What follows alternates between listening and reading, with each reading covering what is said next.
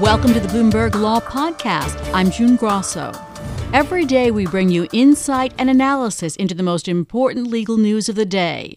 You can find more episodes of the Bloomberg Law Podcast on Apple Podcasts, SoundCloud, and on Bloomberg.com/podcasts. New Jersey has been trying to legalize betting at racetracks and casinos for 7 years, fighting to overturn a federal law that bars gambling on individual sporting events in most of the country. Today, the Supreme Court did just that in a landmark decision, ruling that the 25-year-old law was unconstitutional. Joining me is Bloomberg News Supreme Court reporter Greg Stohr. Greg, why did the justices find that federal law unconstitutional? Hi, June. What they said was that the law unconstitutionally requires states to keep a prohibition on their books. It says that is an affront to state sovereignty and violates the 10th Amendment of the Constitution. The vote was split. Justice Breyer seemed to be all over the place. Yes. Explain the split, please. Yeah, so the easiest thing to say is that the vote was 6-3 to strike down the entire federal prohibition. There was a majority of justices who said it violates the 10th Amendment. There were two justices in dissent, Ruth Bader Ginsburg and Sonia Sotomayor, who said, we don't actually want to deal with the 10th Amendment question, but you really didn't have to strike down the whole statute. You could have just done something much narrower. And then there was Justice Breyer, who said, I agree with you on the 10th Amendment, but I also agree with the dissenters that what you should have done was just trim a little part out of this federal ban and not strike the whole thing down. Greg, this leaves the states to decide whether or not they want to offer sports betting, and that would lead to a patchwork of state laws. Will that put pressure on Congress to pass a federal law? Yeah, it might, and the leagues are coming out with statements. The NBA and the NFL are both saying we want Congress to act. We want the NBA had already started moving in the direction of endorsing sports gambling, but what they want is a federal framework so that they don't have different laws all around the country. With internet gambling, the law became more anachronistic, and you had the American Gaming Association estimating that Americans illegally wager about $150 billion on sports each year. Was that any part of the consideration of the justices? It really wasn't, at least not in the opinion itself. It was certainly in the background. The justices know what's going on. They know that this illegal gambling is going on. But the decision was very much written as there are arguments pro and against, but that's up to Congress. We're going to leave it to Congress. The only thing we're going to say here is that Congress can't do it by forcing states to keep it on their books. If Congress wants to outlaw sports gambling, it has to do it itself directly. When the case went to oral arguments, I remember Chris Christie saying it will take us 2 weeks, New Jersey, to get ourselves up and going. But now I'm hearing even days for some states. Yes, so William Hill, which runs the Monmouth racetrack, has this room that is set up. They're all basically poised to go, ready to open up and start accepting single-game sports bets. They're not committing so far today to a particular time frame, only saying that they're going to do it just as soon as they can. Another ruling today that is not getting the attention of the sports gambling is about rental car drivers being able to prevent police from searching the vehicle even if they aren't authorized to drive it. Yeah, so this is a case where somebody who was not authorized to drive the car was pulled over and turns out had heroin and illegal body armor in the trunk. And the question is whether he gets to act like he owned the car in the sense that unless police have probable cause to search the trunk, they can't do it without his consent. And what the Supreme Court said today was, we're not going to answer that ultimate question, but we are going to say that just because he wasn't authorized to drive this car, just because it was rented by somebody else, that's not enough of a reason for police to say you don't have any privacy rights. So you at least have some privacy rights if you're driving a car that you're not supposed to be driving if it was rented by somebody else and you're driving with permission. That seems like a leap to me. Does this show an expansive view of privacy by the justices? It might, or it may be kind kind of an expansive skepticism about technicalities. There was a certain tone of where they didn't want to bind somebody based on this very long rental contract, leaving open other arguments for the government, but not on just based on the technicalities of the contract. About a minute. Well, we're coming into the home stretch, Greg, so you have a lot of work cut out for you. What cases are you looking forward to? Oh boy, can I only have a minute? A minute. Well, certainly the Masterpiece Cake Shop case involving the baker who refused to make cakes for same-sex weddings. That's a big one. Donald Trump's travel ban will be huge. We'll certainly be talking about the internet sales tax, a case that could let states start requiring internet retailers to collect taxes. Case about mandatory union fees. It could keep going on, but I know at some point, June, we're going to have to end this segment. We might. So tell me when we'll hear about the next opinions. We'll probably get more opinions on Monday of next week. Could well get one I haven't mentioned. There's a good chance we should be getting very soon involved whether workers can be required to forego class action lawsuits when they agree to their employment. All right, great. And we know that the big ones will probably be coming on the last day of the term, as they are likely to, as we've watched over the years. Thanks so much, Greg.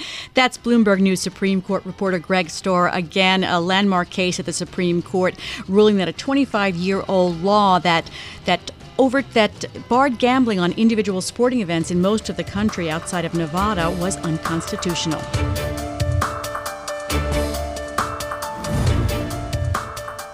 The government won the latest round in its battle against political corruption as the former Speaker of the New York State Assembly, Sheldon Silver, was found guilty of federal corruption charges for a second time. The verdict was a repeat of Silver's first trial. That conviction was tossed out by an appeals court after the Supreme Court's ruling in the McDonald case led to the reversal of several public corruption cases. Joining me is former federal prosecutor Robert Mintz, a partner at McCarter and English. Bob, was this a test of whether federal prosecutors could get a conviction under the narrower definition? Well, it was one of the first cases that was retried that had been reversed in light of the McDonald ruling. But I think most observers were not surprised that there was a conviction again in the second trial, because the evidence in this case against former Speaker Silver was fairly overwhelming. In other words, prosecutors, I think, were able to paint a pretty clear picture that the former Speaker was leveraging his public position in order to try to get financial gain by getting referral fees from these law firms to which he was having work steered. The original verdict was thrown out because of the jury instructions. Explain a little bit more about that. Sure. Well, the McDonald decision was a case involving the former Virginia Governor Bob McDonald, and that was a case in which the court clarified what constituted an official act to support a bribery charge. And in that case, the Supreme Court held that the official act had to be a formal exercise of government power similar to a lawsuit or a hearing or an administrative determination, and that merely setting up a meeting isn't enough. In that case, there were allegations that the former governor had set up meetings in exchange for receiving gifts from somebody who was trying to push a business to succeed in Virginia. Here, though, there really was no question that the former speaker had taken official acts. Here, the case really turned on whether or not the government could establish that there was a direct quid pro quo connection between those acts and the benefits that he ultimately received. And the case was tried just about twice as speedy. The second trial was completed in 2 weeks. The first trial took a month to complete. One juror said the government's case was too strong for Silver to overcome. But what were the key points of Silver's defense? Well, the defense was really fairly straightforward. Silver contended that he was engaged in the honest practice of law. Remember that legislators in New York State, as with many other states, are allowed to have jobs in addition to their legislative positions. The legislative positions are not full-time positions. And so his position was simply that he was practicing law and didn't do anything illegal by taking these referral fees. The government, on the other hand, argued that what he did was he exchanged official acts. He took certain acts to benefit certain individuals in exchange for those referral fees, and ultimately the jury found that there was persuasive evidence to support the government's position. The defense says they're going to appeal. What's the likelihood of a reversal? That's hard to say. What's the likelihood of a reversal the second time around? I think it's going to be difficult the second time around. I think there's substantial evidence here to support the conviction.